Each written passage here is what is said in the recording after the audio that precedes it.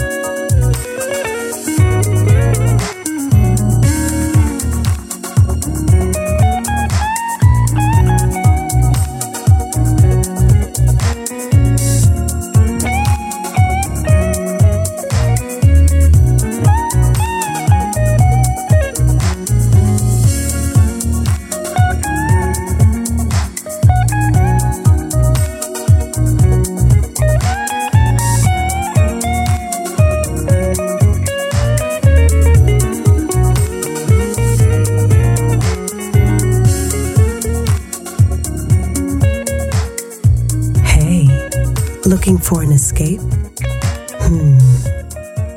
You're already there. NewUrbanJazz.com.